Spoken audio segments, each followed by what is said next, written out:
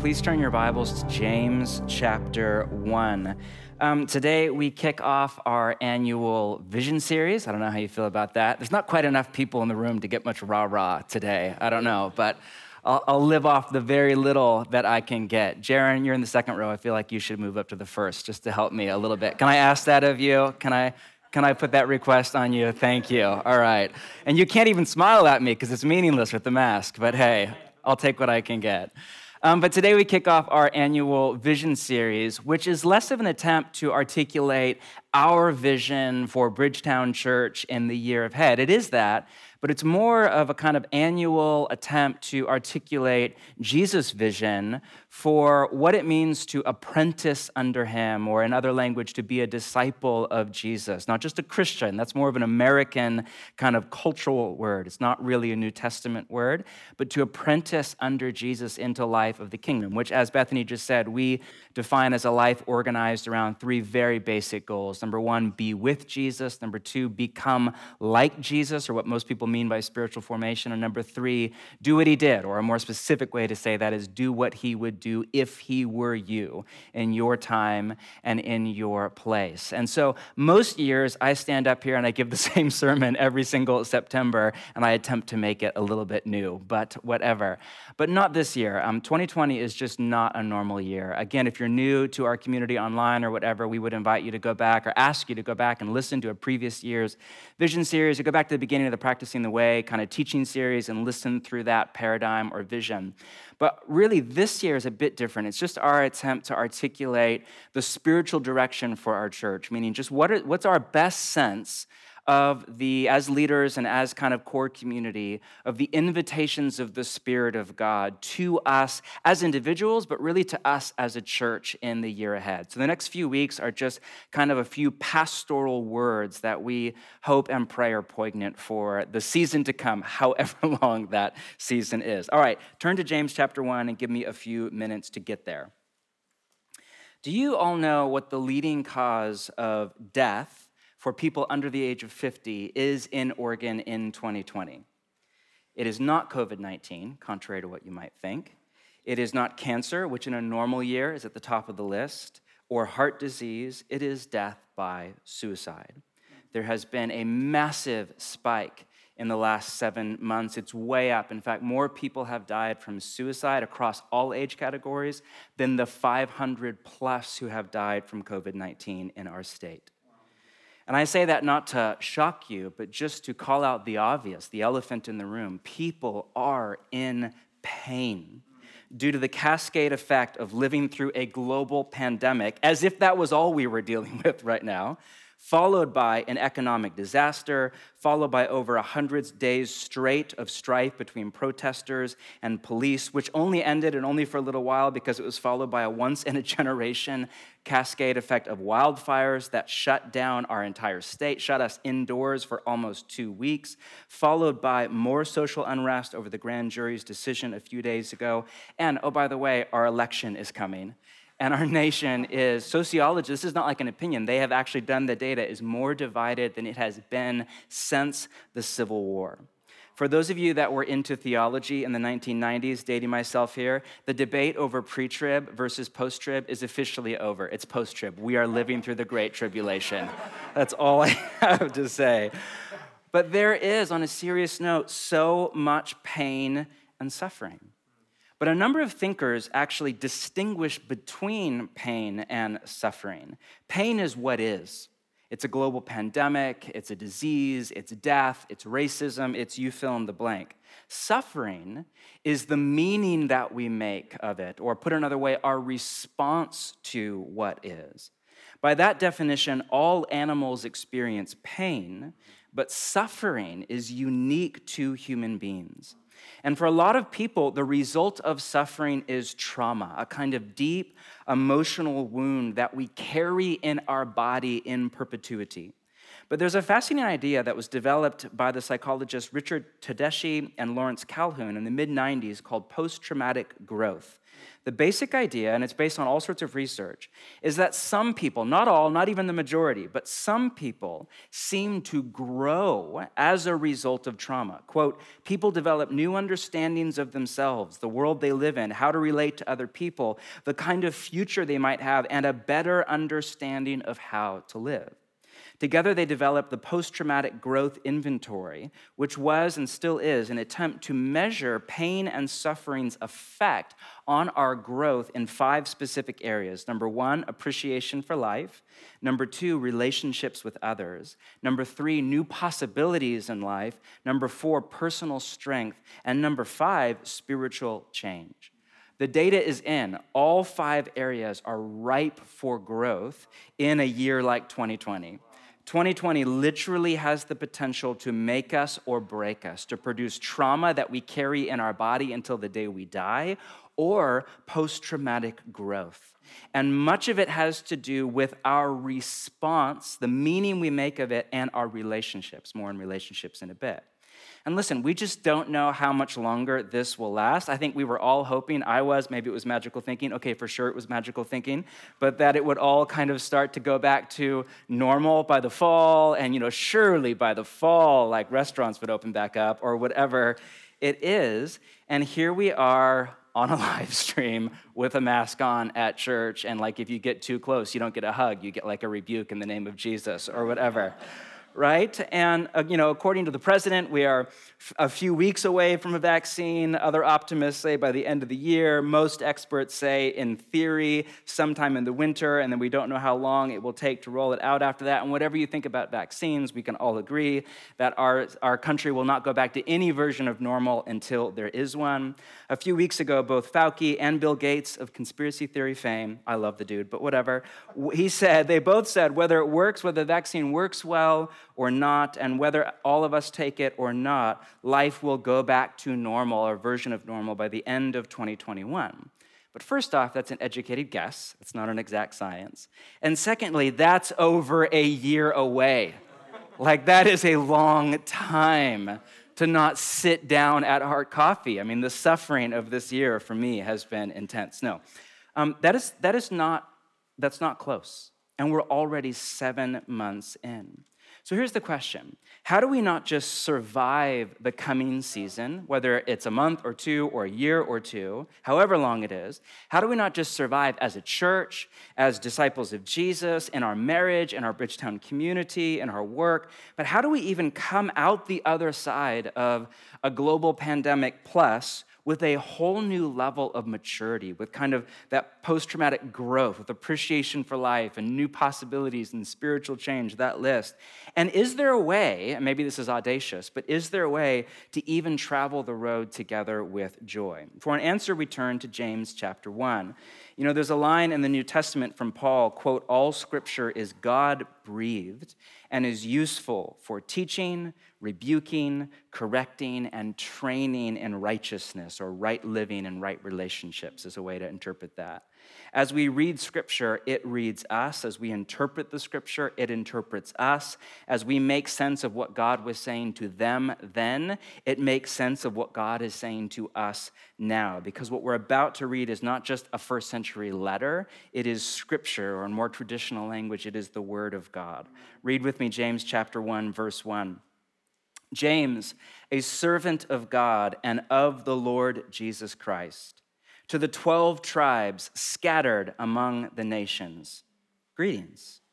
Consider it pure joy, my brothers and sisters, whenever you face trials of many kinds, because you know that the testing of your faith produces what? Perseverance. Let perseverance finish its work, so that you may be mature and complete, not lacking anything. The letter before us was written by James, most likely James, the brother of Jesus that we read about in the four Gospels.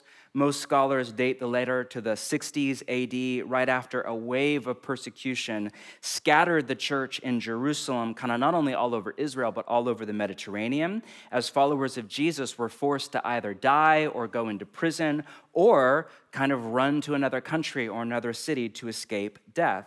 The word scattered is diaspora in Greek, where we get the word diaspora, and it's used in Acts chapter 8. On that day, a great persecution broke out against the church in Jerusalem, and all except the apostles were scattered, there's the word, throughout Judea and Samaria. Those who had been scattered, same word as James 1, preached the word wherever they went, meaning persecution made them go where pleasure would not.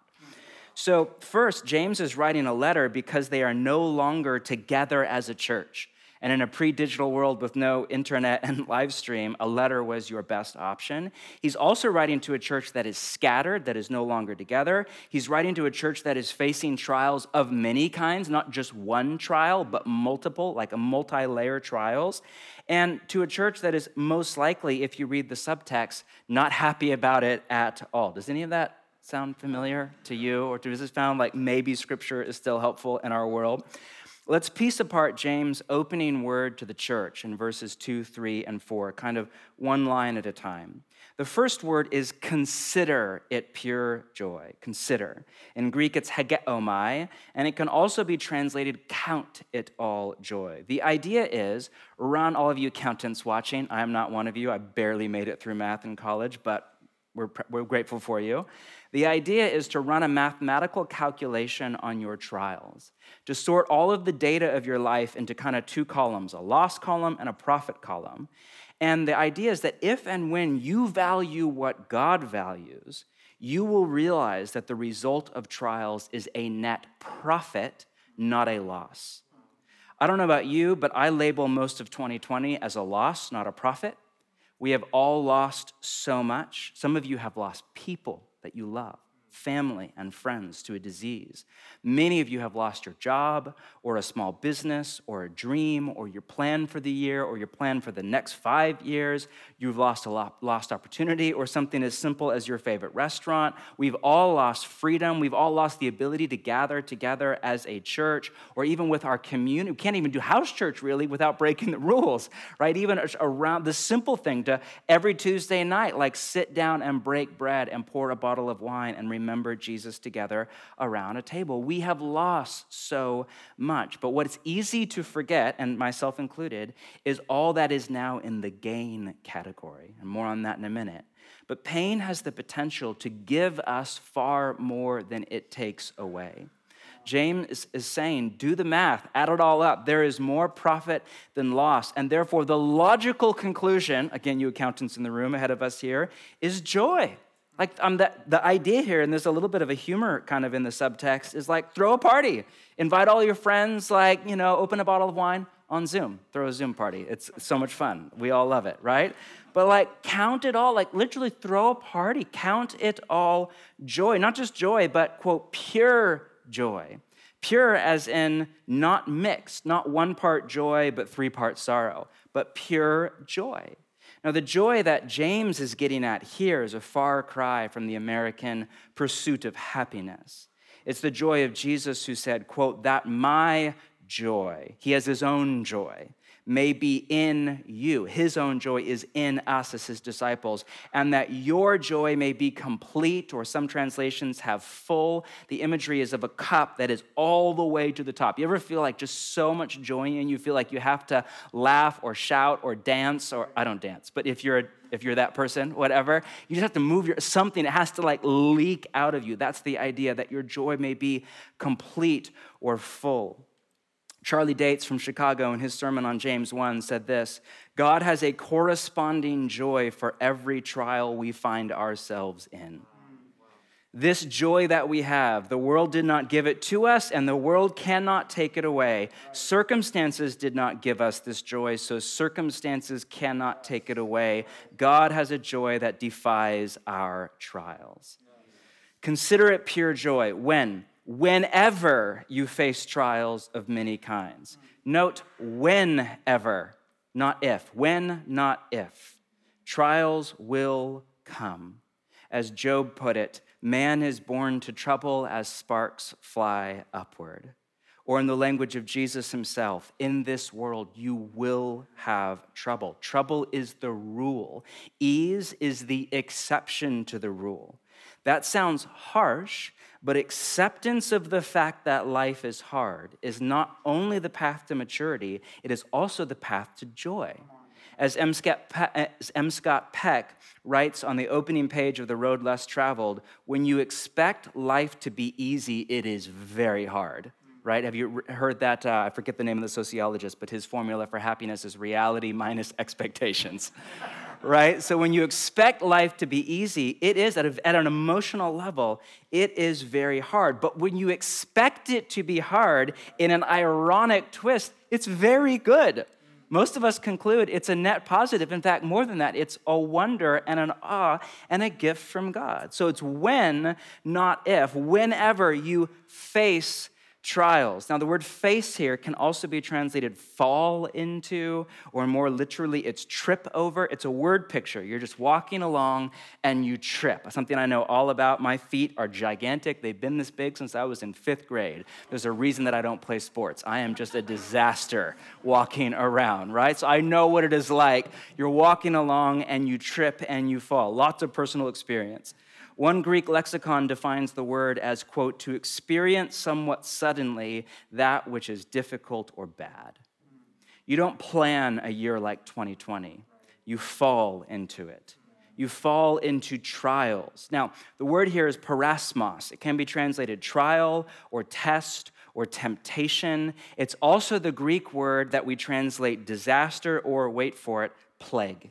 In fact, whenever you read the word plague in the New Testament, you are most likely reading the same word, parasmos. Again, almost like the Bible is relevant. Trials, parasmos, plagues, disasters, temptations of many kinds. The word many is literally multicolored. Other translations have various kinds. Major, minor, political, personal, economic, emotional, you fill in the blank. The various trials, the manifold trials that make up life on this side of Eden, where sin is still in our body and in the systems of our society. From your car breaking down to, for me a few mornings ago, after a long day at work, waking up with a really bad kink in the neck that is still not all the way gone, to the loss of a friend or a family member, to a vicious disease, and everything in between. All of them, when we fall in, consider it pure joy. Now, just stop there for a minute before we go on and think about what he's saying. Whenever, you trip over any kind of trial, whatever the size of it, something that you did not plan for, it's not in your agenda for allowing your vision or in your 5-year plan or whatever, something that you hate that is the cause of pain or even suffering in your life, his word to you and to me as disciples of Jesus is consider it pure joy. For those in the room or watching online who are hurting right now, you are feeling the acute pain, whether it's of Thursday's verdict or just the last few months or the loss of your job or fear over the election or division in your family or whatever it is, and you're thinking, consider it pure joy. Why in the world would I do that? Because of verse 3. He goes on, look down again. You know, and the word there is gnosko. It's not head knowledge, but personal experience knowledge. Meaning you know, based on personal experience, that the testing of your faith, the word testing here means to, quote, try to learn the genuineness of something by examination and testing, often through actual use. So don't think of a test, Jude, my now high school son is out here. Jude, don't think of a test in high school where you get the right answer or the wrong answer, or hopefully it's multiple choice, you at least have a 25% chance, right? Not that kind of a test. The best analogy I can think of is so my favorite car is a Land Rover Defender. Can we just agree it's the best, not to masculine stereotype, but it's the most masculine car ever made, right? And years ago, I had a vintage one from 1967, long story.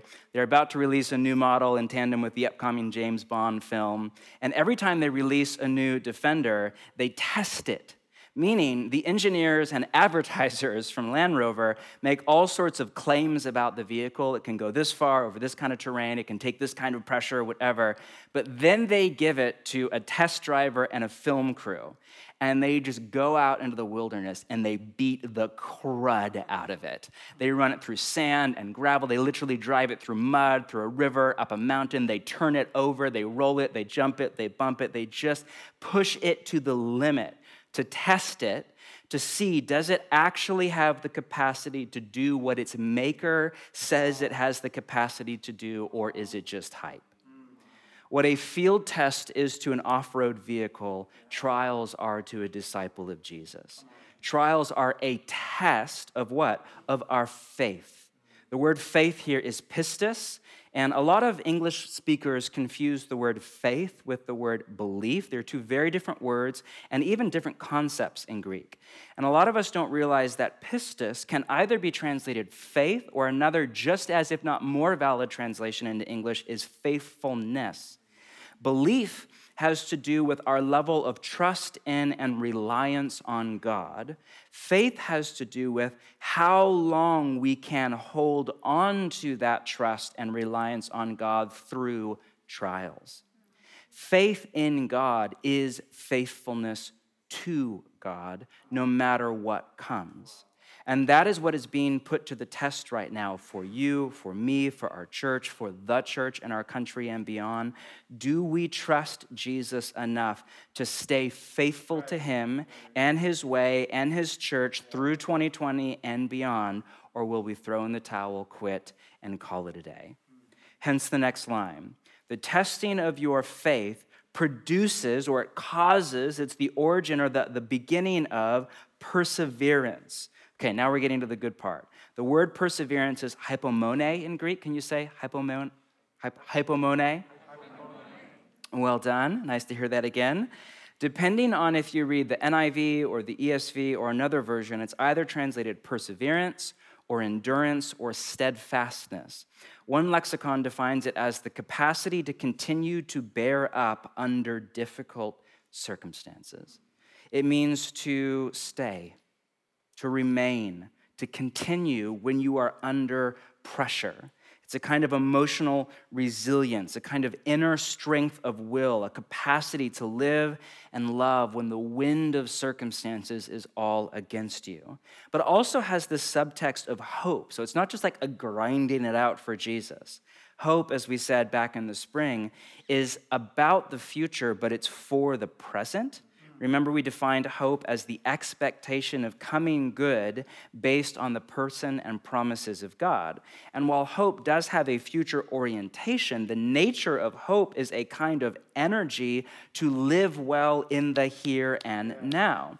And that's what trials have the potential to produce in us, a hopeful energy to keep going, a doggedness in joy when life is hard. James goes on, let perseverance finish its work. I love Eugene Peterson's translation in the Message. Don't try to get out of anything prematurely. What a great word, prematurely, as in before you mature through it. Next line, verse 4, so that you may be mature and complete, not lacking anything. Now, there's a play on words here in the Greek that we miss in the English translation. The word finish is the verb form, and the word mature is the noun form of the same Greek word, telos. More literally, it's let perseverance mature you so that you become mature. The word telos is where we get the idea in philosophy of a telos, or the end goal of someone or something. The telos of an apprentice of Jesus is, one way to say it, is maturity. It's what we call Christ-likeness, what ancient disciples of Jesus and the Eastern Orthodox tradition still to this day called theosis, which translates into English as either deification or more often as godliness or godlikeness. It's becoming like God through union with God.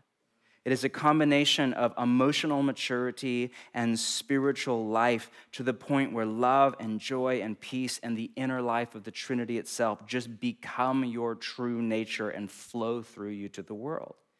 And the word complete, that second word, is a Greek word meaning whole. Hence the next line, another kind of play on words, not lacking or deficient or missing anything.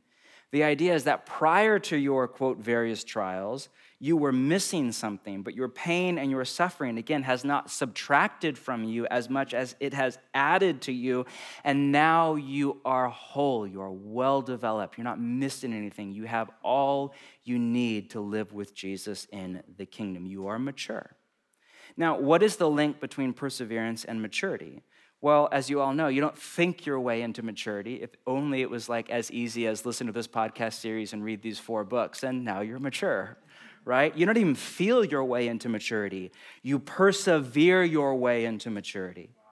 Maturity is the result of what Nietzsche called a long obedience in the same direction. What a great phrase. A long obedience in the same direction is the cumulative effect of a lifetime of obedience to God through prayer over years of various trials. Now, a few thoughts for the year ahead based on the text we just read and kind of our life together as a church. The whole world is going through COVID-19 and all that comes with it, not just our city and not just our church. Very few people I know are happy about it except maybe a few shareholders at Zoom. Why should we be any different? 3 reasons. 1, because we are a part of the family of God and we live by a whole other vision of life and value system. In my exegesis, I skipped over one word in verse 2, adelphoi, which is translated in NIV as brothers and sisters. It means more literally siblings. James' call is to consider it pure joy. That call was not written to all people. That's not a word for America or a word for Portland. That is a word for the family of God, for brothers and sisters under God the Father. The joy he's writing about does not make any sense at all unless you are a follower of Jesus, not because we are better than anyone around us who is secular or Muslim or Buddhist or whatever, but because we live by a very different worldview and system of meaning than the secular city we call home. Tim Keller, in his book, Walking with God Through Pain and Suffering, has a great section on kind of the 5 major worldviews, Christian, Muslim, Buddhist, animist, and secular. And he makes a very compelling case that the secular Western worldview is the least equipped to deal well with pain and suffering because it has no meaning to assign to it. In a Darwinian materialist worldview, there is no meaning or purpose to life in general beyond survival of the fittest. Life just is. As Malcolm said, life finds a way. It's just an accident. Now, of course, the human brain literally can't live without meaning. We have to make meaning at a neurobiological level, religious or not. Well, we're all religious or not, Christian or not. Philosophers talk about discovered meaning versus developed meaning. Discovered meaning is meaning that comes from outside yourself, that is transcendent. For us as followers of Jesus, we discover the meaning and purpose of our life in the life and teachings of Jesus, in Scripture, and through prayer with the inner life of the Trinity that we call God. But our secular friends, many of whom are wonderful people, at a coherent worldview level, don't believe in discovered meaning, so they have to default to developed meaning, because again, we have to have a meaning to live. Developed meaning is meaning that you self-generate based on your own inner sense of self, your opinions, your desires and likes and dislikes. Your meaning might be, Steve Jobs to make a dent in the universe, or, Elon Musk to make humans into an interplanetary species, or it might be a little bit more modest, like I just want to retire early and eat and drink all the time, or whatever it is. It might be your family, it might be your career, it might be fame, it might be to change your industry, it might be to invent something, it might be social justice. It could be any number of things that you self-generate, but it comes from inside you, not outside you, and it's not transcendent. But for most people in our city, the default meaning of life, our city is not a careerist city, it's not a celebrity city. For most people in our city, the default meaning of life beyond survival is pleasure. Or in more American language, it is the pursuit of happiness. For most people, how often do you hear, well, I just want to be happy, right? Or that's for most of us in our city is the meaning of life. But inside a secular worldview, and here's where this is coming together, where for most people, happiness is the default meaning of life. At best, suffering is an interruption to the meaning of life. If not, in the case of a problem that you can't fix, like death or a disease that does not go away, a permanent blockage to happiness and the meaning of life. Willamette Weekly's current edition, I don't know if any of you read that over the last few days, it's entitled 2020, Everyone is Struggling with Mental Health. Here's Our Guide to Finding Peace. Now, the last place I would ever look for wisdom about finding peace is the Willamette Weekly. If you're a Portlander, you know what I'm talking about. But I read it just for that. I read it on a regular basis just to stay in tune with our city. And it's full of practical advice on finding peace, a lot of great ideas from, the usual suspects: mindfulness, therapy, lemon juice for breakfast, of course, yoga, exercise, walking in the grass first thing in the morning. That was nice. There's actually science behind that. 2, there was an entire article on psychedelic mushrooms. Welcome to Portland. And there was another entire article on why you should eat mac and cheese at 2 a.m. in a pro-quarantine 15 case, right? There's some great stuff in there. I'm not joking, it was there. But there was nothing about finding meaning and purpose through it, nothing about growth as a person into maturity through it, and not a word about living in community and relationship through it. Nothing. Here's how you balance your chi, here's how you start your morning, here's the right diet, here's the right drug or mushroom or pot place or whatever. Nothing. But how we live through this with meaning, purpose, grow, mature, and stay together in relationship. Again, that's not to say we're better than anyone else. It's just to say, listen, as followers of Jesus, we live by a very different worldview than the Willamette Weekly, than our city, by a whole other vision for what life is about. Hence, James called to do a little math. There's a saying in the business world, what gets measured gets valued. When what you measure and value is pleasure, 2020 is a colossal loss.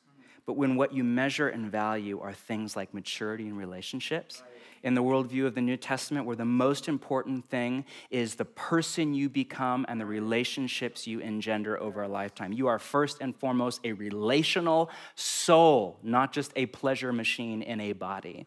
Right? The most important thing in life is who you become and who you become that person with. In that value system, 2020 has the potential to come out as a net gain. In fact, to launch us forward into what really matters. So 1, because we're family. We live by a whole other vision of life. 2, because we are not alone. Again, brothers and sisters, we're family. We're in it together. Even the word you is plural in Greek. Bethany, we need more of this, right? The more accurate translation is y'all. When you all face trials, many trials. 2020 has been traumatic for so many, but psychologists tell us that trauma is what happens when people experience suffering alone. The therapist Robert Stolorow writes this: trauma is when severe emotional pain cannot find a relational home in which it can be held.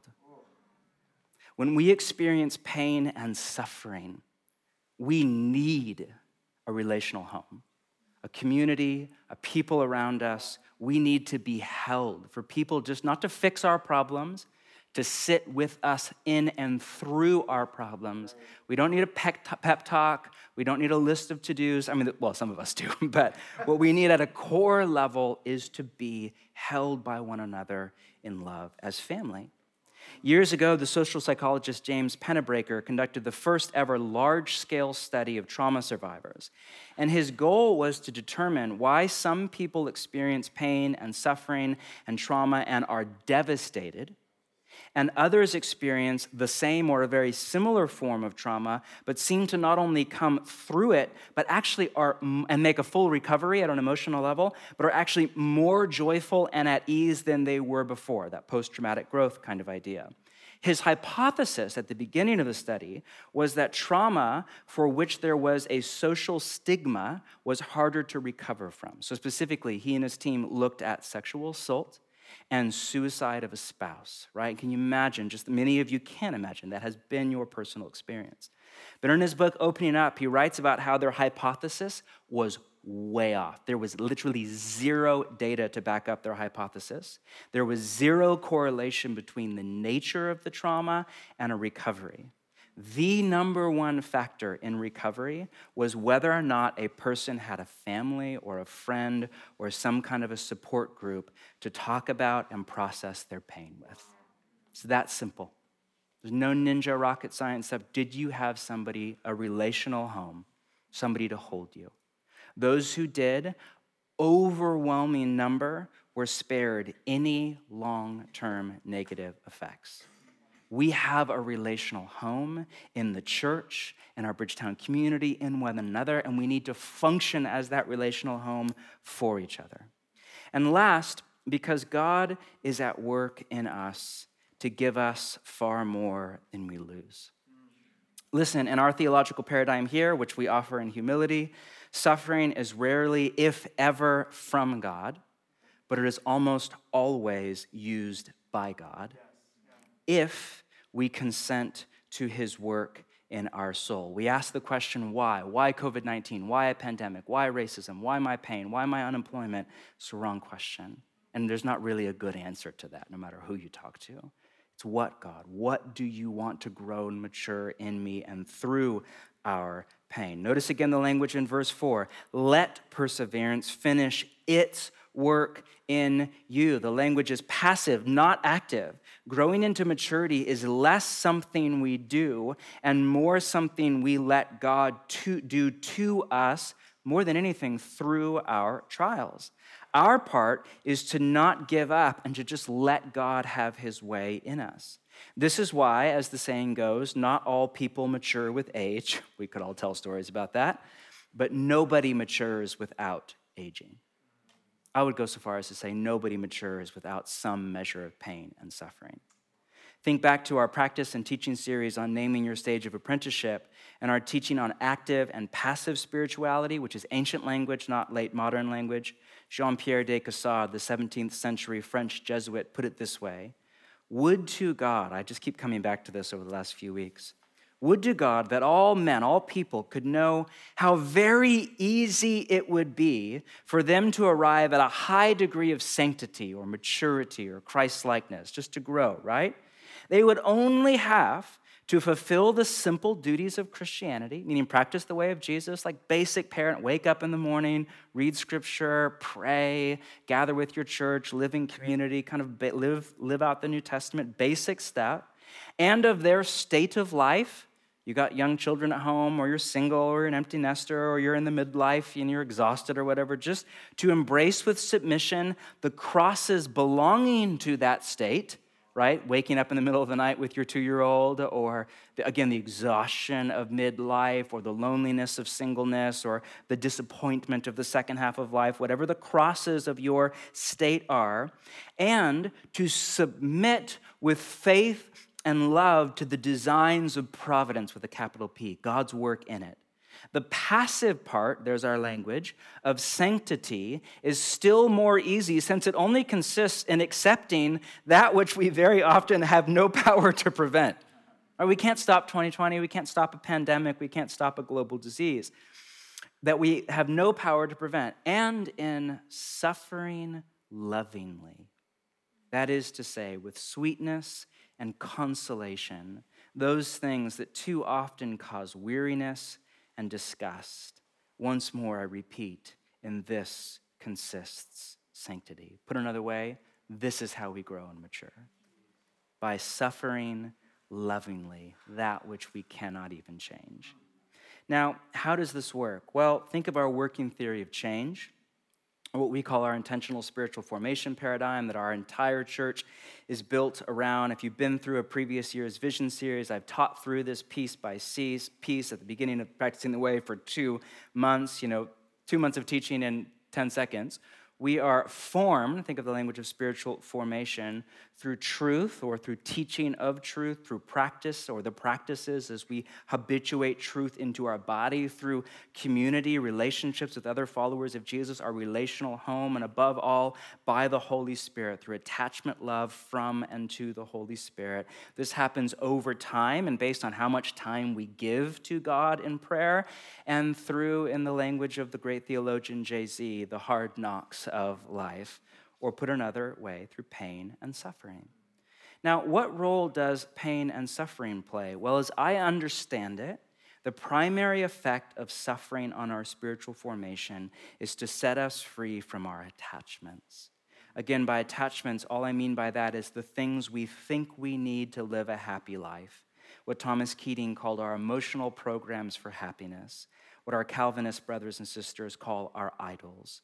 Suffering has a way not only of revealing our idols and attachments, but of stripping them away and as a result, setting us free. Meaning if our happiness is attached to our job or our income or our health or our relationship status, if and when any of that is stripped away, it is emotionally excruciating. Can I get a witness on that? But it also has the potential to set us free. Because our attachments are what hold us back from life in God.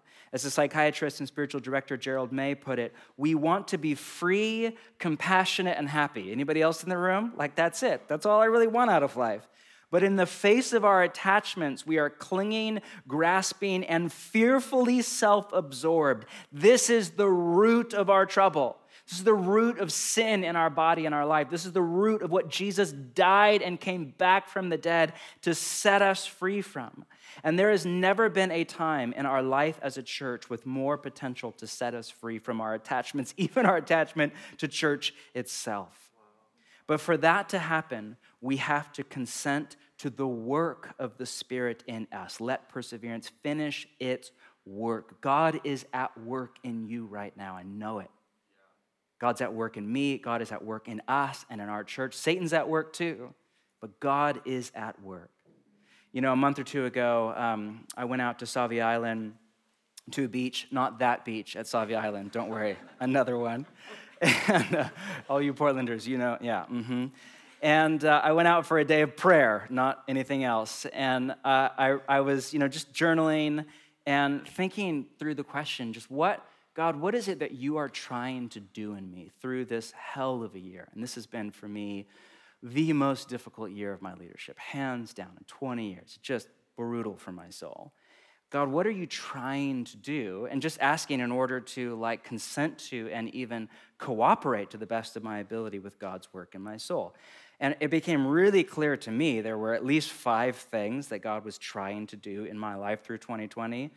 Develop emotional resilience in me as a leader. I'm way too sensitive and melancholy. 2, strip me of my kind of emotional felt need for control and certainty and planning. All of that is out the window. I can't plan anything right now. I'm just so out of control. It's ridiculous. This recovery and control freak is like being burned clean, right? 3, purify my motivation for the work I do. When you're a pastor, it's easier maybe than any other work to do the right thing for the wrong reason, motivated not by love, but by ego or any, fear, more than anything for me, fear, need for any number of devious things. I don't want to tell you what they are because you would all sign off right now. But I felt months ago the Spirit say to me, the motivation must be love.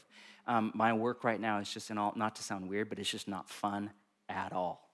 And so this is a great opportunity for me to let God terraform my motivation from ego to love. 4, set me free from the need for other people to think I'm good. If you know my personal psychosis, I just really want to be a good person and a good leader. And in this moment of political polarization and divide and the wide array of opinions about everything from vaccines to masks to church gatherings, there is no possible route through the next year where nobody is mad at me. No matter what I say or do, legitimate or illegitimate, I will get lots of angry emails in my inbox, right? That's just my life. But what a gift if this could set me free from the tyranny of other people's opinions. And finally, I cultivate a capacity for hope. My hope muscle, in all honesty, and those of you that know me well, I'm not a very hopeful person. I'm a realist, also known as cynical. And so, this is a virtue. Hope is a virtue. It's not a feeling that God is at work to grow in me. Now, I'm sure there is way more that God is trying to do in my soul that I'm unaware of. But that's just what I'm aware of, and that's for me. That's not for you. I say that to say, what if for me, if I were to come out of 2020, whether it's in January or much later, with a new emotional resilience and ease and freedom in life when I don't know what's going to happen, the capacity for holy uncertainty, full of hope, motivated by love more than anything else, able to do to the best of my ability what I think is the right thing, no matter what comes, that would be a gain in my life, not a loss. I would look back. I have a mentor who is almost the exact same personality as me through multiple personality differentials or personality theories. And I asked him recently, but if you were to meet him, you would not think that because he's way awesomer than I am. He's just so mature and calm and unhurried and present to his body and wise and compassionate. And I said to him, like, all right, on paper, we're the same person, but we are not the same person. How did you become you? You know, and the subtext there is, how do I become more like you? How do I mature? And he said, oh, it was through the two worst moments in my entire life. And he told me two stories, separated by 2 decades, of just when his life fell apart. And both of them were the turning point in his life that made him who he is today.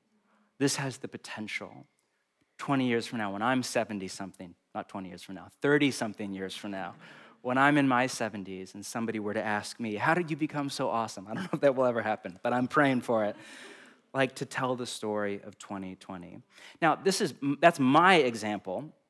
You would have your own. That's just to spark your imagination. What is God trying to do in you?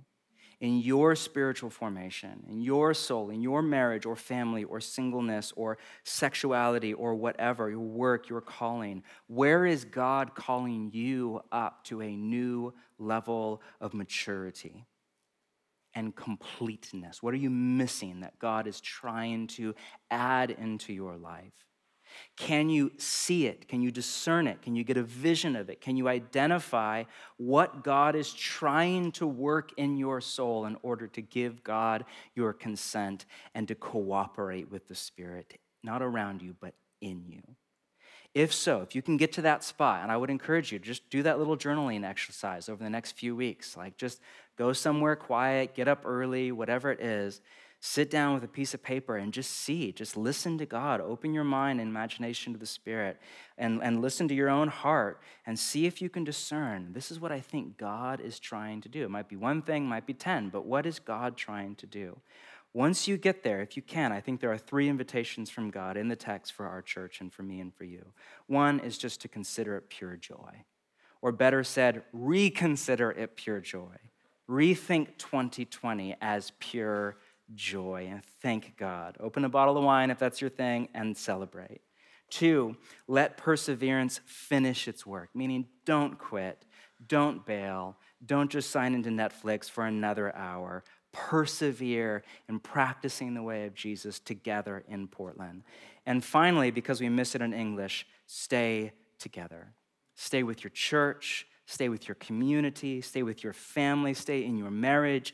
Live in a thick web of interdependent relationships that flies in the face of the individualism of our city that is wreaking havoc across our nation. Much of what we're experiencing right now is the fallout of individualism and autonomy in the West.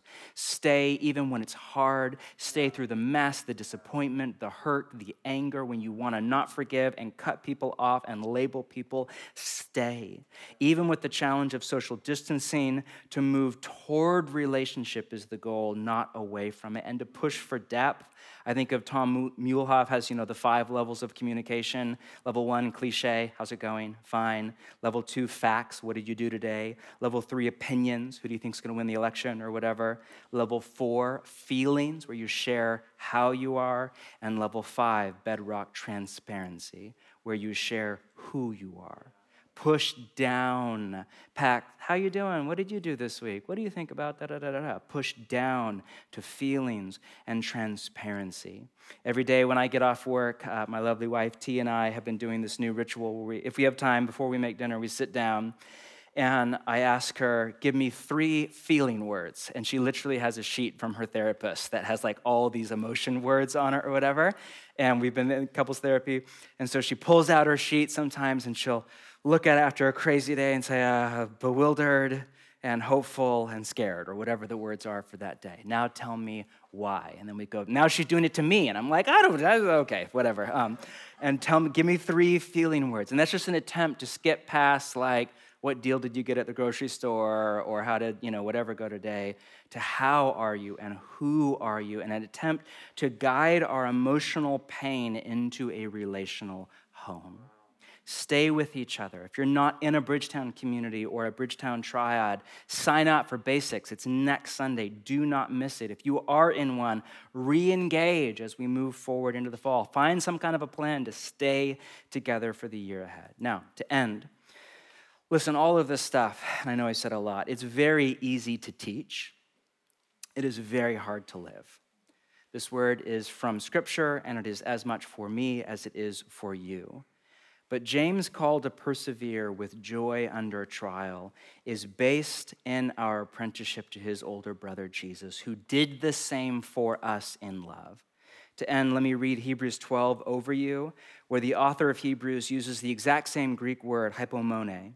Therefore, since we are surrounded by such a great cloud of witnesses, all these followers of Jesus who have gone before us for thousands of years, Jesus and Paul and Abraham and Moses and Esther and Ruth and Joan of Arc and St. Teresa and St. John of the Cross and Ignatius of Loyola and Dr. King, all of them are around us.